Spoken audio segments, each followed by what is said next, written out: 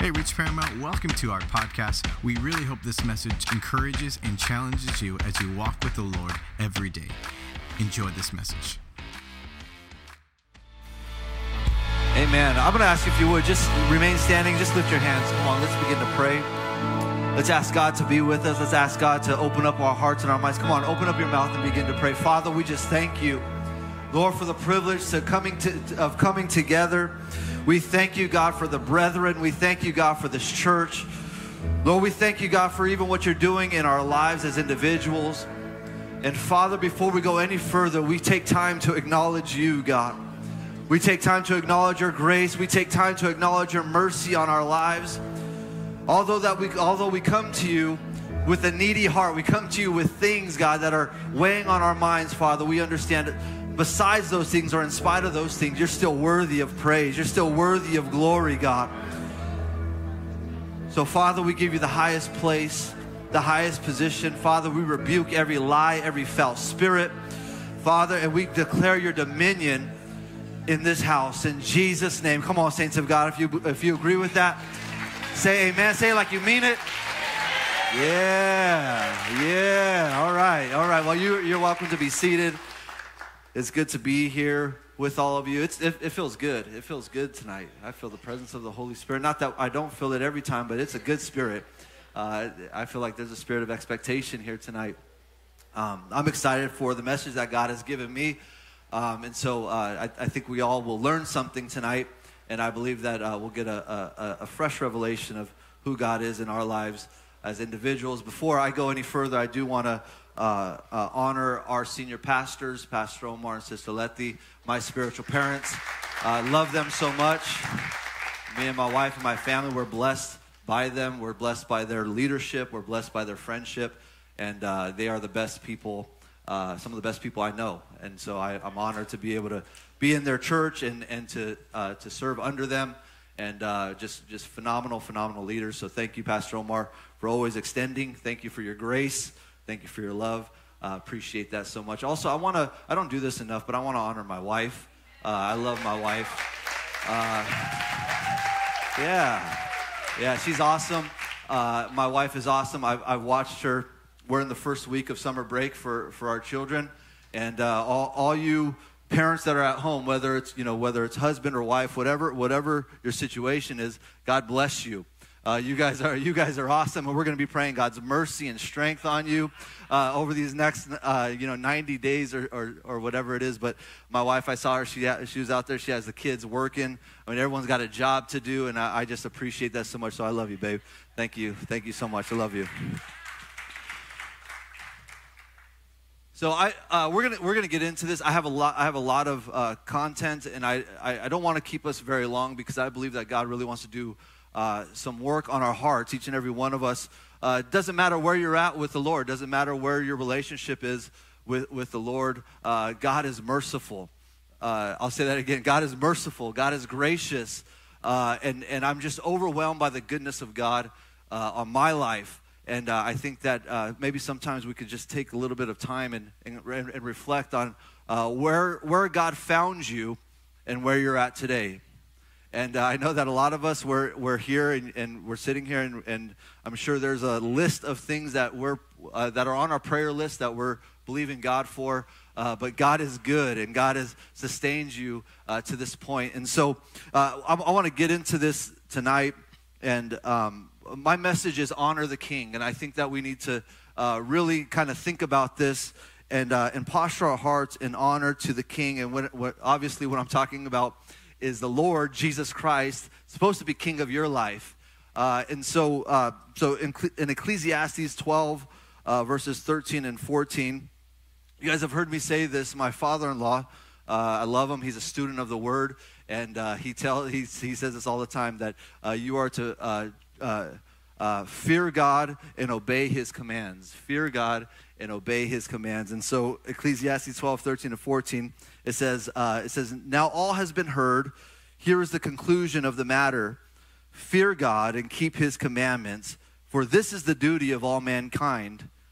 For God will bring every deed into judgment, including every hidden thing, whether it is good or evil. And if you know Ecclesiastes, if you've ever read through that, you understand that it's a book of wisdom and knowledge, and he talks about all these different things, but it could all be concluded in this simple fact that we are to fear God and obey his commands or keep his commandments. And really, family, I want to tell you that this life, this walk with the Lord, could really be concluded or summarized in these two very basic, simple things, that if you were to fear God, have a holy reverence for God in your life, that you would honor God, honor the King in your life, and obey his commands. A lot of the stuff that we're dealing with, a lot of the stuff that we're wrestling with will kind of go away. Anybody agree? I mean, try it out. You know, if your life is in chaos, if your life is full of just tension and all of that, try these things and just trust God. I'm going to be teaching out of the book of Judges, and maybe somewhat of a survey of Judges, but I'm going to pull out some things that I think will help us tonight. And I've been studying the Old Testament just personally, and so I figured I'd just kind of share what God has shared with me, the revelation that God has given me. I share that with the body. Is that okay tonight? All right, so the book of Judges, if you know anything about the historical context, it's a very, very dark time in the children of Israel. If you contrast it with Joshua, Joshua is really a highlight of the blessing of God on the people of God for being obedient to his commands. The flip side of that is Judges, okay? And Judges, unfortunately, is a display or an expression or a model of the consequences that we will all suffer if we are disobedient to God. And the sad thing, and you'll hear this over and over as you read through the book of Judges, is that they did what was right in their own eyes. And I think about our current environment. I think about the current age that a lot of people in and outside of the church are just doing their own thing. We're just doing whatever pleases us. We're doing whatever we deem to be right in our own eyes. We say that we pray, but we don't really pray to seek counsel. We pray to bless our plans and the things that we want to see done, opposed to just posturing ourselves under God and getting direction from God and then obeying his commands. And so in this time, the children of Israel were doing what they seemed to be, or what they deemed to be right in their own eyes. This story here should be a wake-up call, and that's really what I want to stress tonight, that each and every one of us would be awoken and alarmed by this, because we could easily see what happens to an individual or a nation as they begin to stray away from being committed to knowing and following the Lord. And this is the thing, is that many of us know God. Many of you, I'm sure, have been at least been walking with the Lord for a certain amount of time. But it's one thing to know something, and it's another thing to do something. Would you agree with that? And so you could know all of the mechanics, okay? You could know all the principles. You could know all the concepts. You could know all of the songs, all of those different things. But are you following the Lord? Is your life a representation of what it is that you know? Are you applying that into your life and walking those things out? And this is really the tragedy of the Israelites in this time. See, God chose the Israelites to be a light in a dark place. He set them up and he blessed them so that they would be able to shine the radiance of God, the truth of God, to a very, very dark world. It sounds much like the church today. And the sad thing is that they fell so far they fell so far from it. And so the Israelites were to be the way the whole world would come to know and worship God. God promised to bless them if they obeyed him. So everyone would know that the Israelites worship Yahweh, or the one true God. And the same blessing is on the people of God. And really, I want to say this to you, that we should be a reflection. We should make Christianity, we should make walking with the Lord a desire for those that you come in contact with. If you're walking around defeated, if you're walking around, and I'm not saying that you're just walking on, sunshine and clouds all the time, but there should be a joy that's in you that is desirable from the world. right? So in your workplace, you walk in there and you have the people that are just like bummed out, or the people that are hungover from the night before. And as you walk into that place, you should be there should be a joy in your life. There should be a light that's coming out of your life. There should be a happiness and a peace that's in your life. And this was the intention of the Israelites. And so God promised the people of Israel that if they would turn away from him and not obey him, and would be a bad representation of who he was to the world, that he would punish them. Now, you can read this in Deuteronomy 30. That it's laid out. Here's all the blessings if you obey, and here are all the curses if you're disobedient. So there was very, very clear instruction. Pastor Omar says this often, that we can learn one of two ways. You can learn by instruction or by experience. And so here was the instruction: do this and you'll be blessed. Do that and you're going to be cursed. And just like many of us, the Israelites had to learn through experience that which God tried to teach them through instruction. And so the timing of the book of Judges, just some historical context. The book of Judges was written in about a 300-year historical account of Israelites' history. And this is a pretty long period. If you look at any book of the Bible, I'm not sure exactly, but this is a long chunk of history that you could see. And what you see consistently is that there's a blessing, and then there's a subtle kind of stray, and then there's a fall or a declination into sin. And then there's deliverance and mercy. And this is a cycle that happens over and over and over again. Judges begins with the compromise and ends with confusion. Listen to this, believer. If you're confused in your life, Judges begins with compromise and ends with confusion. This is consistent in every unsurrendered life. I'm going to say that again. The book of Judges begins with compromise and ends with confusion, and this is consistent with every unsurrendered life. See, the judges were a diverse bunch. There was 14 judges that God raised to deliver his people. And the judges were a diverse bunch. Gideon rose to the task at the command of a profound experience in the calling. Some of us know the story that the angel of the Lord came to Gideon, and Gideon was the least to be successful, right? And the angel of the Lord says, "Gideon, mighty man of valor, go." And here's this calling, and Gideon says, "That's not me." And we know the story. Here's Jephthah. He was a hustler. This guy was like a wheeling and dealing kind of guy, and God used him. And we all know Samson. I preached about Samson a few weeks ago, but Samson was a legendary train wreck. Samson was a legendary train wreck. He was anointed. He was gifted. He just had it all, but he was an absolute train wreck. So I have a picture here of what the judges may have looked like, and maybe not Samson, but if you guys would put that up. This is kind of like how ragtag that the Israelites had become, is that there would be like this mighty warrior that would just come out of anywhere and then lead this small clan to go and accomplish whatever it is that God had called them to do. You can leave that up just for a minute. This is the interesting thing, is that the children of Israel were supposed to be united and occupying the promised land, but instead they were fragmented and broken like this. The sad thing is that every time that God raised a judge, that judge would never lead the entire nation of Israel out into battle. It was always these little factions and these little sects that would go out and lead them into battle. But this is one common theme that they have amongst each one of these judges, and this will give us, each and every one of us, hope tonight, is that they were broken people. They were just normal broken people.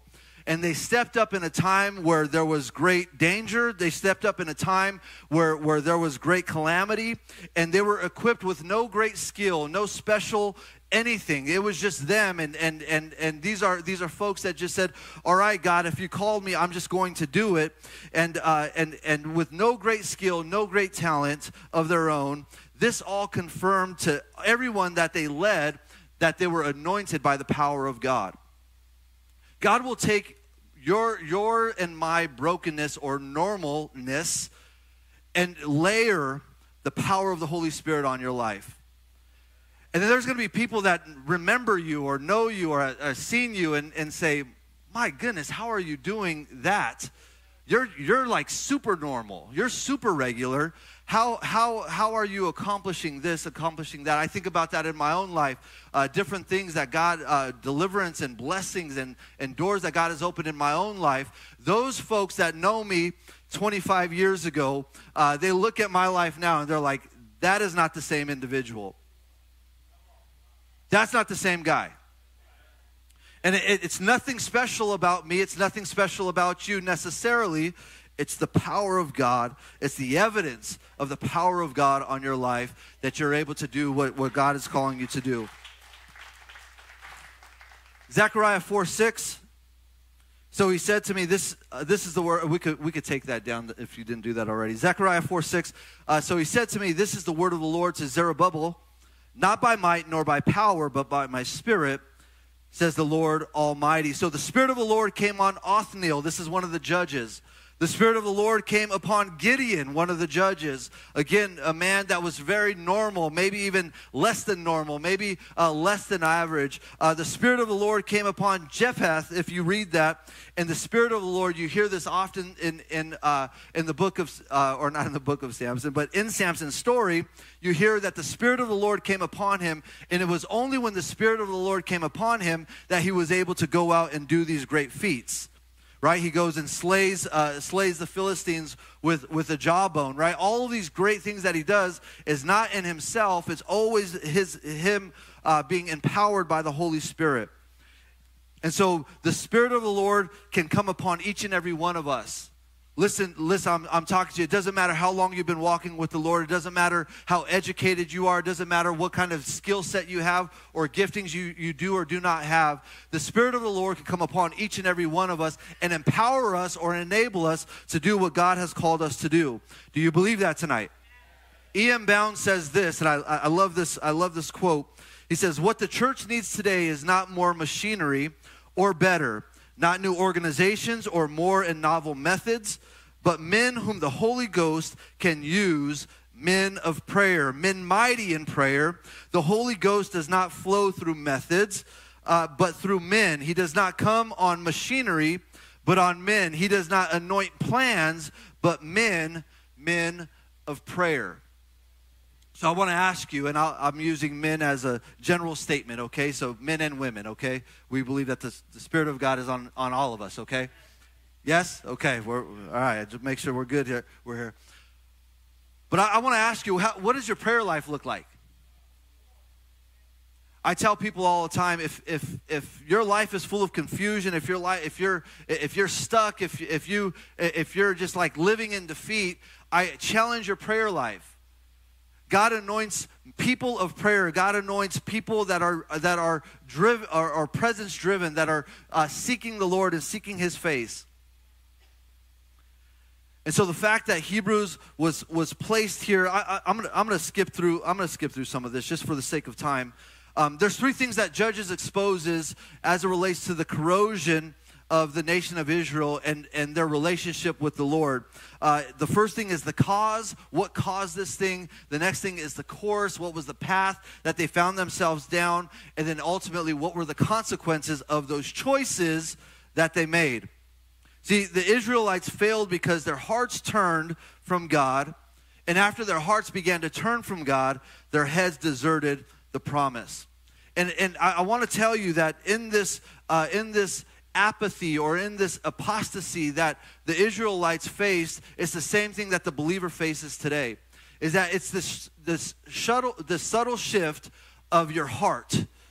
right? When you first get saved and God is moving in your life, you're all in, you're passionate, your heart is on fire for the Lord, right? And then you start to get comfortable, with the blessing, you start to settle in, and very subtly our hearts begin to shift away from the Lord.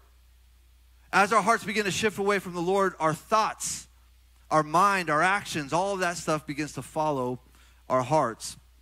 So we could put up that next picture. If you're reading through, there we go. If you're reading through the book of Judges, you could kind of identify the book of Judges as this kind of downward spiral, where it's kind of like this regression or degression of spirituality and spiritual zeal for God. It just gets worse and worse and worse. They just begin to descend further and further and further. Israel strayed from God, fell under his discipline, repented, experienced deliverance, rededicated themselves to God, experienced his blessing, and then strayed again.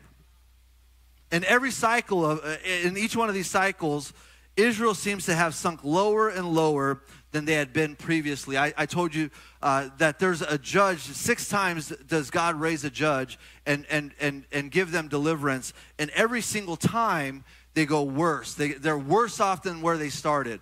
And I think about this, I've seen this in believers' lives, that those that are struggling, those that are consistently allowing this compromise in their life, this secret sin, that it just gets worse and worse and worse, that you come to the altar and you have this emotional response to God because you desire to be set free.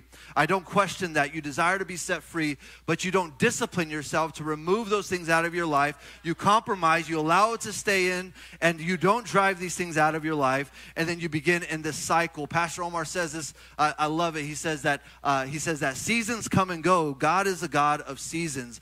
So there's seasons in our lives. We're going to go through things, right? We're going to go through things. We're going to come into things, and we're going to come out of things, okay? That's just the natural ebbs and flows of life that God allows into our life. But cycles begin and end with you. They're all choices that you have to make. And so here the children of Israel were stuck in this cycle because they really liked to sin. They really liked what the Canaanites were doing, and they wanted to keep. They loved God. They loved God. They remember. They've heard the stories of the goodness of God to their ancestors. So they loved God, but they just wanted a little bit of what the Canaanites had. What's wrong with that? I think that a lot of believers here could maybe justify some of your actions, some of your decisions, and saying, hey, it's not that bad. It's just a little bit of this, where God requires and demands full dedication and full commitment from the believer. And so Judges reveals the course and the process by which Israel deteriorated as a nation, and the same process takes place for each and every one of us. On the same personal level, it's the same way. We stop following with our hearts, and then our heads follow. We stop following with our hearts, and then our heads follow. Let me tell you what this looks like practically. When you were first saved, you were at the prayer meeting. You were here before every service. You were here on Saturdays. People would tell you, hey, family would call you, hey, let's get away. Let's go do this on a Wednesday night. Let's go do this on a Friday night. Friends would call you. Work would ask you to take a shift.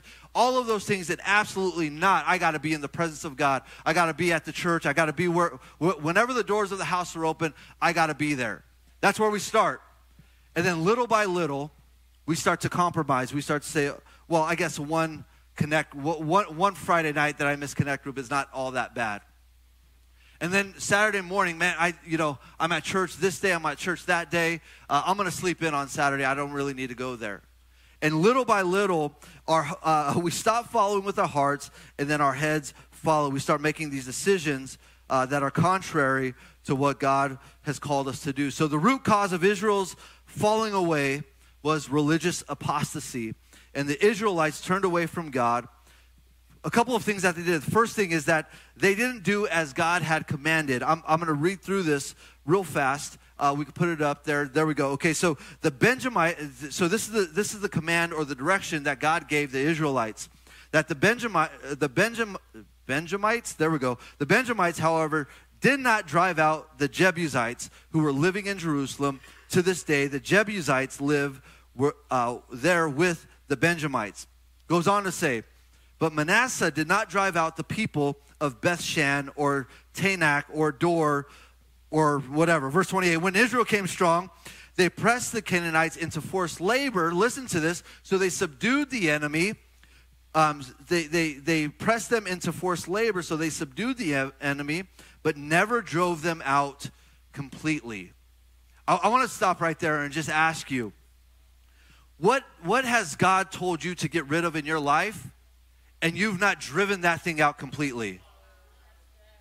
Like you're still with it. Like you're still,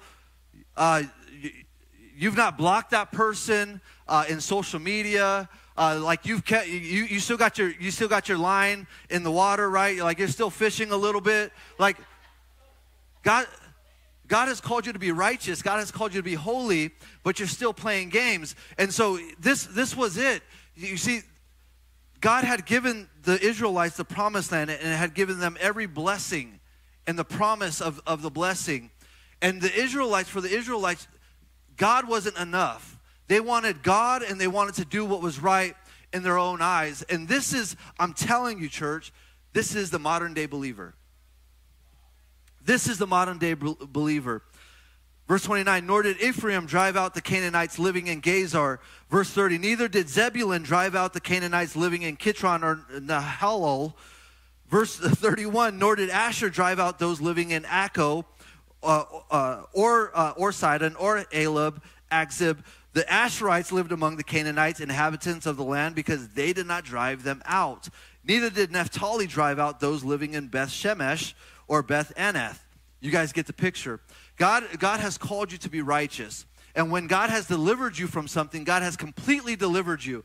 I'm just going to say this. You don't need to continue to be delivered from something that God's already delivered you from. Why are you still going and seeking out prayer for things that God has already said it's done? I'll tell you why you do that. It's because you're not completely driven it out. You're still playing with it.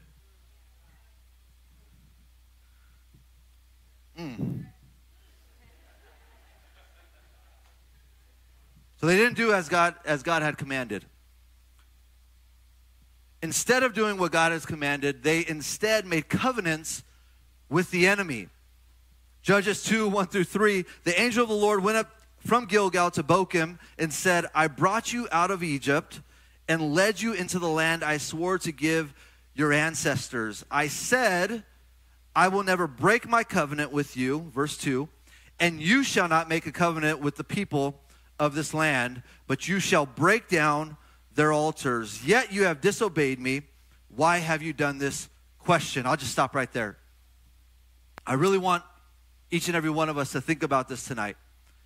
What is it? What is that altar? What is that idol that's still present in your life that you've not completely demolished? What? It's a relationship. It's a person. It's a thing. It may be a job. It may be a career. It may be education. Whatever it is, what is that thing that God has said? Hey, this is not for you. This is not the time for it. But you just allow it to kind of fester or stay there. Verse 3, and I have also said, I will not drive them out before you. They will become traps for you, and their gods will become snares to you. And so this is what it is that Pastor Omar said this the other day. This is kind of the bad thing, is that God sometimes will give us what we're asking for. God is trying to protect us. God is trying to remove things. God has given you messages. God has spoken to you directly. God has spoken to you through friends and family, through those, maybe even leaders. God has spoken to you, right? But we just don't listen. We just don't listen, and ultimately, if you persist to persist for it, God is just going to allow that thing to happen. He's just going to allow that into your life. You ask for it, okay? I'm trying to teach you through instruction, but here you go. This is going to be a learning experience for you. And many of us have experienced this in our lives, and so instead of doing as commanded, they made covenants with the inhabitants of the land. And some of us are compromising and making agreements with enemies that are in our lives. We're making covenants with these things that are messing us all up. And the last thing they did was, instead of destroying the pagan altars, the Israelites served idols and abandoned God. Judges 12:11, a few verses here. Then the Israelites did evil in the eyes of the Lord and served the Baals. They forsook the Lord, the God of their ancestors who had brought them out of Egypt. They followed and worshipped various gods of the peoples around them. They aroused the Lord's anger. Verse 17, yet they would not listen to their judges, but prostituted themselves to other gods and worshiped them. They quickly turned from the ways of their ancestors who had been obedient to the Lord's commands. Verse 19, but when the judge died, the people returned ways even more corrupt than those of their ancestors, following other gods and serving and worshiping them. They refused to give up their evil practices and stubborn ways. This is the picture, is that they want God, they desire God, they want the blessing of God, they want the peace of God on their life, but they also want to do what is right in their own eyes. Their apostasy begins with toleration of things that God had condemned and forbidden. In time, the Israelites began to admire these things, and finally, they embraced them. So this is how it happens. First, we kind of compromise and we just kind of tolerate it. I want to talk to leaders of your homes. What are you tolerating in your home? What are you allowing in your life? And hey, just for the sake of getting along, I'm gonna pick and choose my battles. I'm gonna tolerate this thing. And so it starts with toleration. They're just tolerating this compromise in their life, or they're tolerating this compromise in the culture. And then they go on to start to admire it, like, hey, I actually kind of like this thing a little bit. And then finally they embrace it. I've seen this. I've seen this even in the church. Not this church. This is a great church. Not in this church. Not in this church. But I've seen this in the church, where we start to tolerate ideas and things and secular beliefs. We start to tolerate these things. And then we begin to admire them, like, oh, wow, that's very compassionate. I could subscribe to that kind of philosophy, right? And then finally they embrace it, and it's like, oh, this is part of our doctrine now. This is part of our core values. Like, we believe this stuff. And it's such a far, far cry from where God has called his people to be, a holy people, a church without spot or blemish, holy and righteous, and it's so sad. I've said this before to you. The greatest threat to the disciples and to the church today is not death, right? We all understand that if you're to die tonight and you're good with the Lord, or you're walking with the Lord, you're honoring the King in your life, that to die to die is gain. To die is gain, right? So the greatest threat to the disciples is not death, but apostasy, of falling away. This is the greatest threat to your life. If you're a believer, if you're walking with the Lord, the greatest threat today is that you will fall away and that you'll stray away from the Lord. Those of you that are leading families, this is so dangerous that it's not that you would fail in some area in your life or something like that. It's that you would turn your heart away from God, and then the ripple effect from generation to generation, that they would all lose the grace and the mercy of God that you had experienced in your life because you wanted to do what was right in your own eyes. So this is the cycle. Quickly after Israel strayed from God, their whole lives began to fall apart. What a surprise that is. How many of you have experienced that in your life, where you're walking with the Lord and the favor of God is on you and things just begin to open up and all these prayers are answered and all these things, and you're living high on the good life, right? And then you stray from God. And I see this, and it's heartbreaking. I see the destruction and rubble of families that are just broken because someone decided to stray away from the Lord. And you see it here, that every single time that their hearts began to stray away from God, that everything began to fall apart. One of the things that you see in the book of Judges that you can relate to the church is that there's examples of jealousy that starts to fester within these tribes. All the tribes are supposed to be united. It's one nation. And little by little, you see that this tribe has a problem with that tribe. and these jealousies, these things start to well up, all the way to, if you read in chapters 20 and 21, you see that 11 of the tribes all come together and try to eliminate the tribe of Benjamin. They're so busy fighting with each other. God had called them into the promised land to drive out the Canaanites and all the other ites that were in there, but they're so jealous of each other that they begin to fight this infighting all the way to the point where they almost kill off one of their tribes altogether. So instead of driving out the Canaanites, God's people allowed them to live with them, and the Israelites proceeded to try to destroy each other. See, this pattern's found in our lives too when Christians stop carrying out their God-given task of the Great Commission. We often become critical of one another and fight with one another. When the church loses the mission of reaching people with the gospel of Jesus Christ, we gradually become more selfish, we gradually become more territorial, and then the infighting begins. I'm here to tell you, gossip and divisiveness, if that's in your life, or if that's festering anywhere in your life, I'm telling you, you've lost the mission. Pastor Omar said this to me the other day. He said that when we stop reaching out, we start reaching in. It all becomes about positioning and jockeying and, well, what about my ministry? What about my expression? What about my opportunity, my shot? And when we're reaching out, we don't have time. When we're busy reaching out, reaching more people with the gospel of Jesus Christ, witnessing and getting people saved and being a part and raising disciples, when we're busy doing that, we have no time to fight with each other.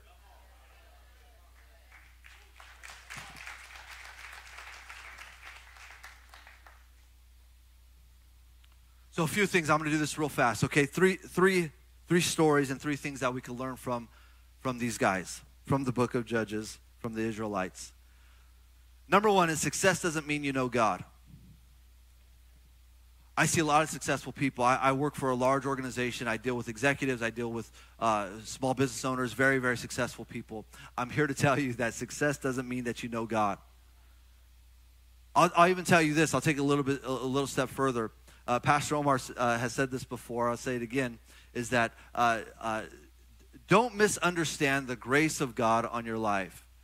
Don't think that you're doing it in your own good. We've forgotten that the grace of God is on each and every one of our lives. And so we often mistake the grace of God for our own goodness, our own skill set.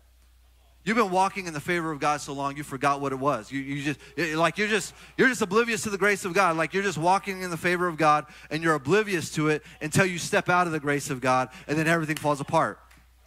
This is what happens. So success doesn't mean that you know God. Joshua led the Israelites into the promised land, and the time of Judges came after his death. And although the Israelites occupied the blessing, they didn't know from where all the blessings flowed. They were inhabiting the promised land. This was generational blessing and promise all the way from Abraham. And so they were walking in this blessing, and they had forgotten who it is that gives that blessing, who it is that has made that way, and they just completely forgot about it. Judges 2:10 says, after that whole generation had been gathered to their ancestors, another generation grew up who neither knew the Lord nor what he had done for Israel. So the Israelites were conditioned by tradition. I'll say that again. The Israelites were conditioned by tradition. Many believers are conditioned by tradition. Many believers are cultural Christians. You've been raised in church. You know that you should be at church on Sundays. You even know that you should give. You should give to the Lord. You should do all these kind of mechanics. But your heart is not there. You're just kind of like conditioned by tradition. We begin to make religion like our own thing, and we begin to like have our own philosophies or our own kind of doctrines and how we're supposed to live our lives, opposed to being completely surrendered to God. And this is a terrifying thing to know, that people can grow and find success not because they're close to the heart of God, but because they've learned through tradition and good business how to build a comfortable life. How many of you know people that they just know how the game works, and they just play the game? Yeah? So they can find success but completely miss God. So the time of Judges was full of these rising and falling, disaster and success, but there was this constant theme of people abandoning the one true God for a false idol, which I'll tell you, our lives are full of these false idols. Our desire to gain status, our desire to amass more materialistic things, our desires to go and do whatever it is that we want to do in our lives can potentially become idols in our lives. See, we can never forget where the blessings and where the true life comes from. Jesus prayed this in John 17:3. Now this is eternal life, that they know you, the only true God, and Jesus Christ, whom you have sent. We need to learn to honor the King. We need to learn to honor the blessing and the grace of God that's on our lives. If we lose this, we lose gratitude, and we begin to think that we have it all together. We begin to think that we could do things on our own. We begin to think that our own ingenuity, our own skills will get us to where we need to go. And without God, I love Evangelist John Tahaji touched on this. Without God, we know, apart from God, we're able to do absolutely nothing. Absolutely nothing. Everything that you do apart from God is vanity. Complete vanity. There's no lasting fruit in anything that you do apart from God. The next thing that we need to do is we need to celebrate and value each other's differences. I love this church. This church is diverse. Diverse in demographics from ages and background and all of these different things. And this is, Pastor Omar says this all the time, is that our church should reflect our community. It shouldn't be a white church, shouldn't be a Hispanic church, it shouldn't be any of these things. It should be a reflection of our community.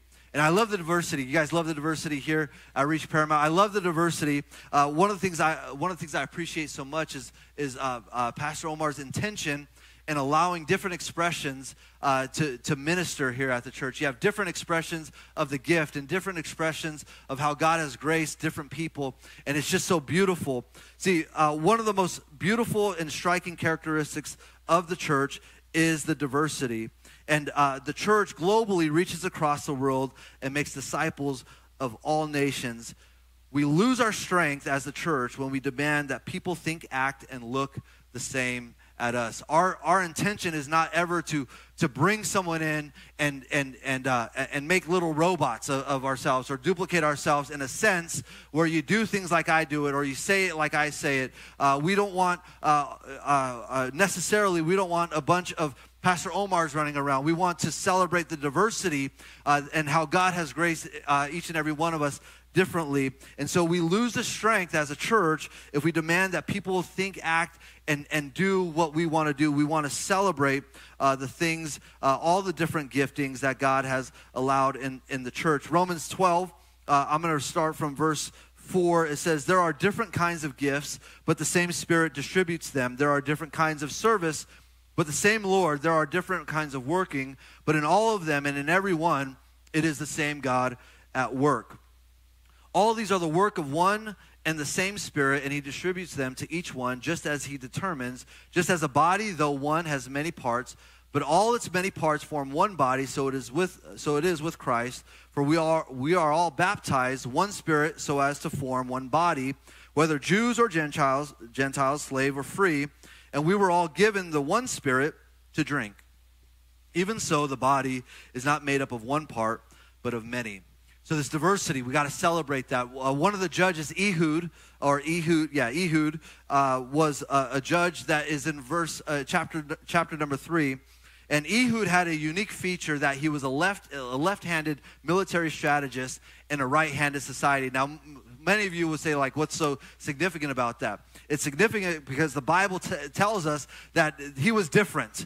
And you see that in that difference that he was set up to become a judge and God was able to use him. And so I want to tell you, if you feel maybe a little bit different, God could use you. God has graced you, and we celebrate that here in this church. And so we need to seek unity amidst our diversity. So we're all different, okay? But we need to seek unity and celebrate each other and celebrate what God is doing in each and every one of us. The last thing that I want to encourage us in is that people rise and fall, but God's faithfulness endures. I'll say that one more time. People rise and fall, but God's faithfulness endures. Maybe you're here tonight and you maybe there's someone in your life, maybe someone that was influential in your life. Maybe it was a pastor, maybe it was a leader, maybe it was a family member that you admired and that you modeled your life after maybe. And unfortunately, maybe those people have fallen away, or those people have let you down. This is the reality that people are going to fail us. People are going to rise. We're human. We're broken people. People are going to rise. People are going to fall. But God's faithfulness will endure to the end.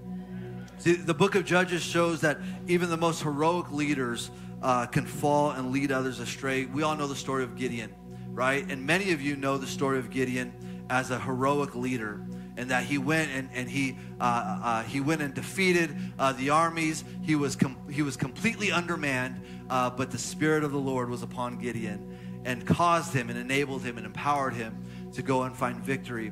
See, many of us can celebrate that, and many of us often celebrate those victories, and there's nothing wrong with that. But if you read Gideon's story throughout, and Pastor Omar talked about this on Sundays, that we could start well, but we have to finish well. And Gideon, unfortunately, did not finish well. Judges 8:27, it says that this is after Gideon's victory. It says, Gideon made the gold into an ephod, which he placed in Ophrah, his town. All Israel prostituted themselves by worshiping it there, and it became a snare to Gideon and his family. And so this is what we need to do, is that we need to look to Jesus as the model of our faith. I want to say that again, that we need to look to Jesus as the model of our faith. We need to model our lives after Christ and not allow ourselves to be distracted or discouraged maybe by someone else or the other things that are all around us. We got to look to Jesus to model our faith, because no man or woman should be lifted to a place of idolatry. And so Jesus is central in our lives, and we look to the Lord. We honor the King in that regard, and we model our lives after him. See, this tragedy strikes at the heart of today's church, of you and I. Many of us, we've begun with pure motives. We've had pure desires. We've intended to start and finish well. We have this desire to see God use us, and we have these visions. How many of you have visions and dreams, and maybe in prayer, or God just gives you this kind of this passion to see God use us? We see the deliverance and working in our lives, maybe in our lives personally, or those that are around us, and we serve God well, but all the while, there's hidden sin that we've not completely driven out of our lives.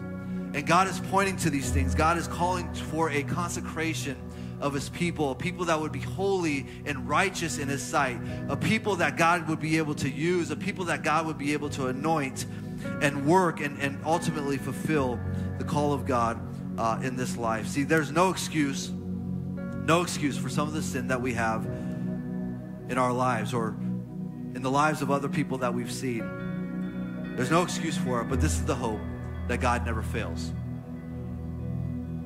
Has God failed you yet? God won't do it. And so tonight, I'm going to ask if you would bow your head and close your eyes. I want us to consider a couple of things here tonight.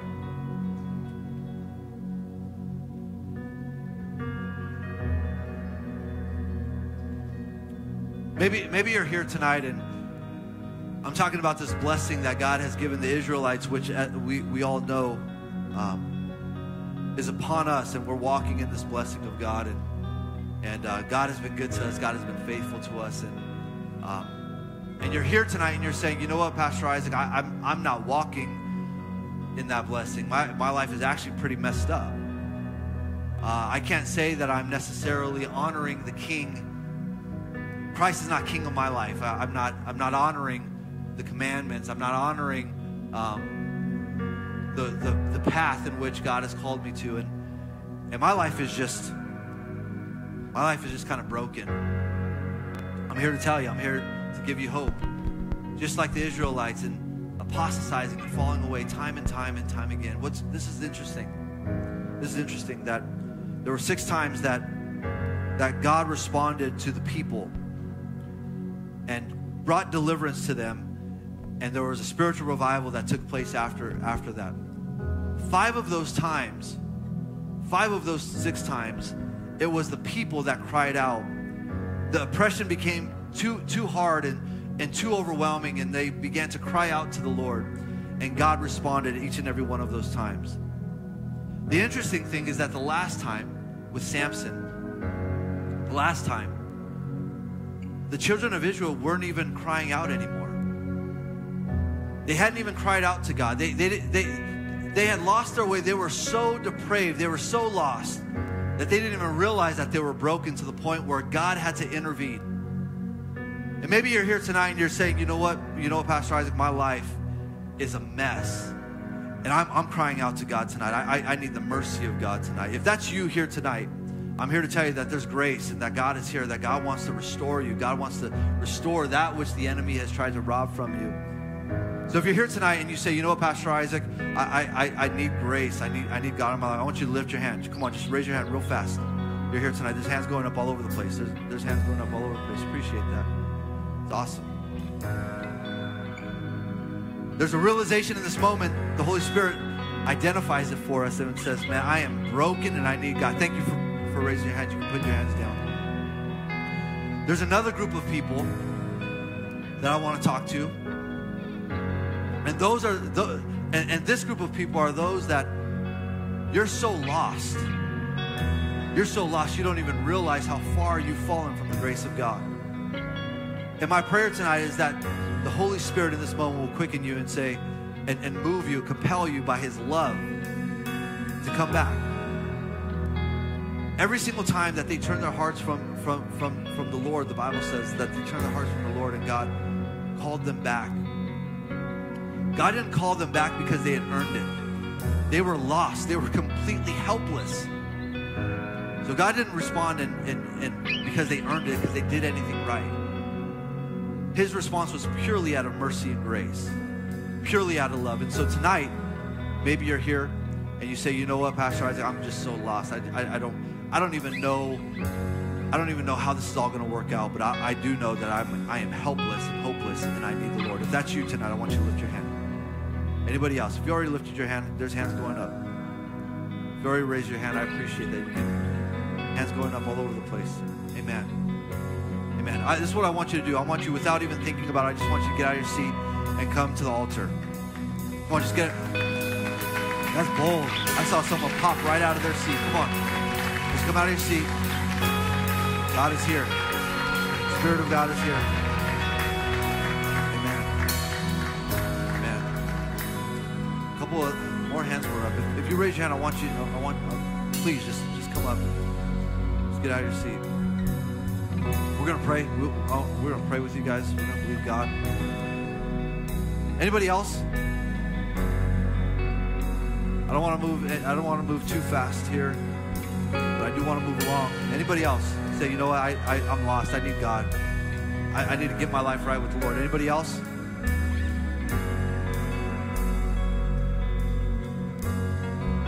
All right. Well, I'm going to pray. I want to pray with you. And I'm going to lead you in a prayer, and the prayer is a commitment or a dedication to God, okay? So it's nothing necessarily in the words, but it's really in your heart that you're committing to God. And whatever it is, tonight what this declaration is that I am going to completely drive out those things that are in my life, those compromises that I've allowed to settle in my life, and I'm going to commit my life to God, all right? So I'm going to give you the words. I want you to repeat the words after me. You're not saying the words to me or anybody here, but you're saying these words to the Lord. Say, Father. Say it loud, Father. Father, forgive me. Help me. I'm hopeless and helpless without you. I commit tonight to release all of those compromises, all of those idols in my life. I surrender them to you, and I commit my life to you. Come into my heart, deliver me, and walk with me from this day forward. In Jesus' name, amen, amen. If you would, church, I'm asking if you would stand. Would you just kind of reach your hands forward here? I want to talk to Christians tonight. The Israelites started in a position of blessing. Generational blessing. I mean, the promise came to Abraham, through the patriarchs. Through Moses, through Joshua. Joshua seized the land. And all of these things that happened in their lives, there's this legacy of faith that got them to this point. And I just think that there's those tonight that your family member and generations have prayed you through to this point. And now it's a point of inflection or reflection. And if you read in Judges, you read that God allowed the Canaanites. This was a people that no longer knew how to fight anymore. They had been so blessed in their life that they no longer knew how to fight anymore. And it says that God allowed the Canaanites and the enemy to occupy those lands so that the people would learn to fight. And I want to challenge some people here tonight. I'm here to tell you, if your heart is right with the Lord, you are walking in the blessing of God. You are walking in the favor of God. But God wants to call some intercessory prayer warriors to begin to fight. Begin to fight for something, whatever that vision was, that dream was that God gave you, that bigger thing. Begin to fight for those things. Don't just settle in. Don't let your life become full of apathy, just kind of settling in and cruising. So the second call, this altar call, is for those of you that God has called you to bigger things. God has called you to greater things. And you feel like you've just allowed yourself to kind of settle in on something. I want you to get out of your seat. I believe that there's anointing here tonight. I believe that there's power here tonight, that God is going to begin to restore dreams. God is going to begin to restore vision that he had given you. So if that's you, I want you to get out of your seat. And I want you just to come, and I just want you to posture yourself before God. Come on, get out of your seat. Come on. Come on. I want to tell you tonight that God has already promised you. God has given it to you. You've not seized it. You've not taken hold of it tonight. Come on, I know there's more of you that are out there. Maybe you feel like it's been too long, or I lost my moment, or God has changed it. I'm here to tell you that God has not changed it. God is, whatever he said, he's going to do. Thanks so much for listening to this message from Reach Church Paramount. To stay connected with us, follow us on Instagram or Facebook at Reach Paramount. To give and support this podcast and ministry, visit our website at reachparamount.com/give.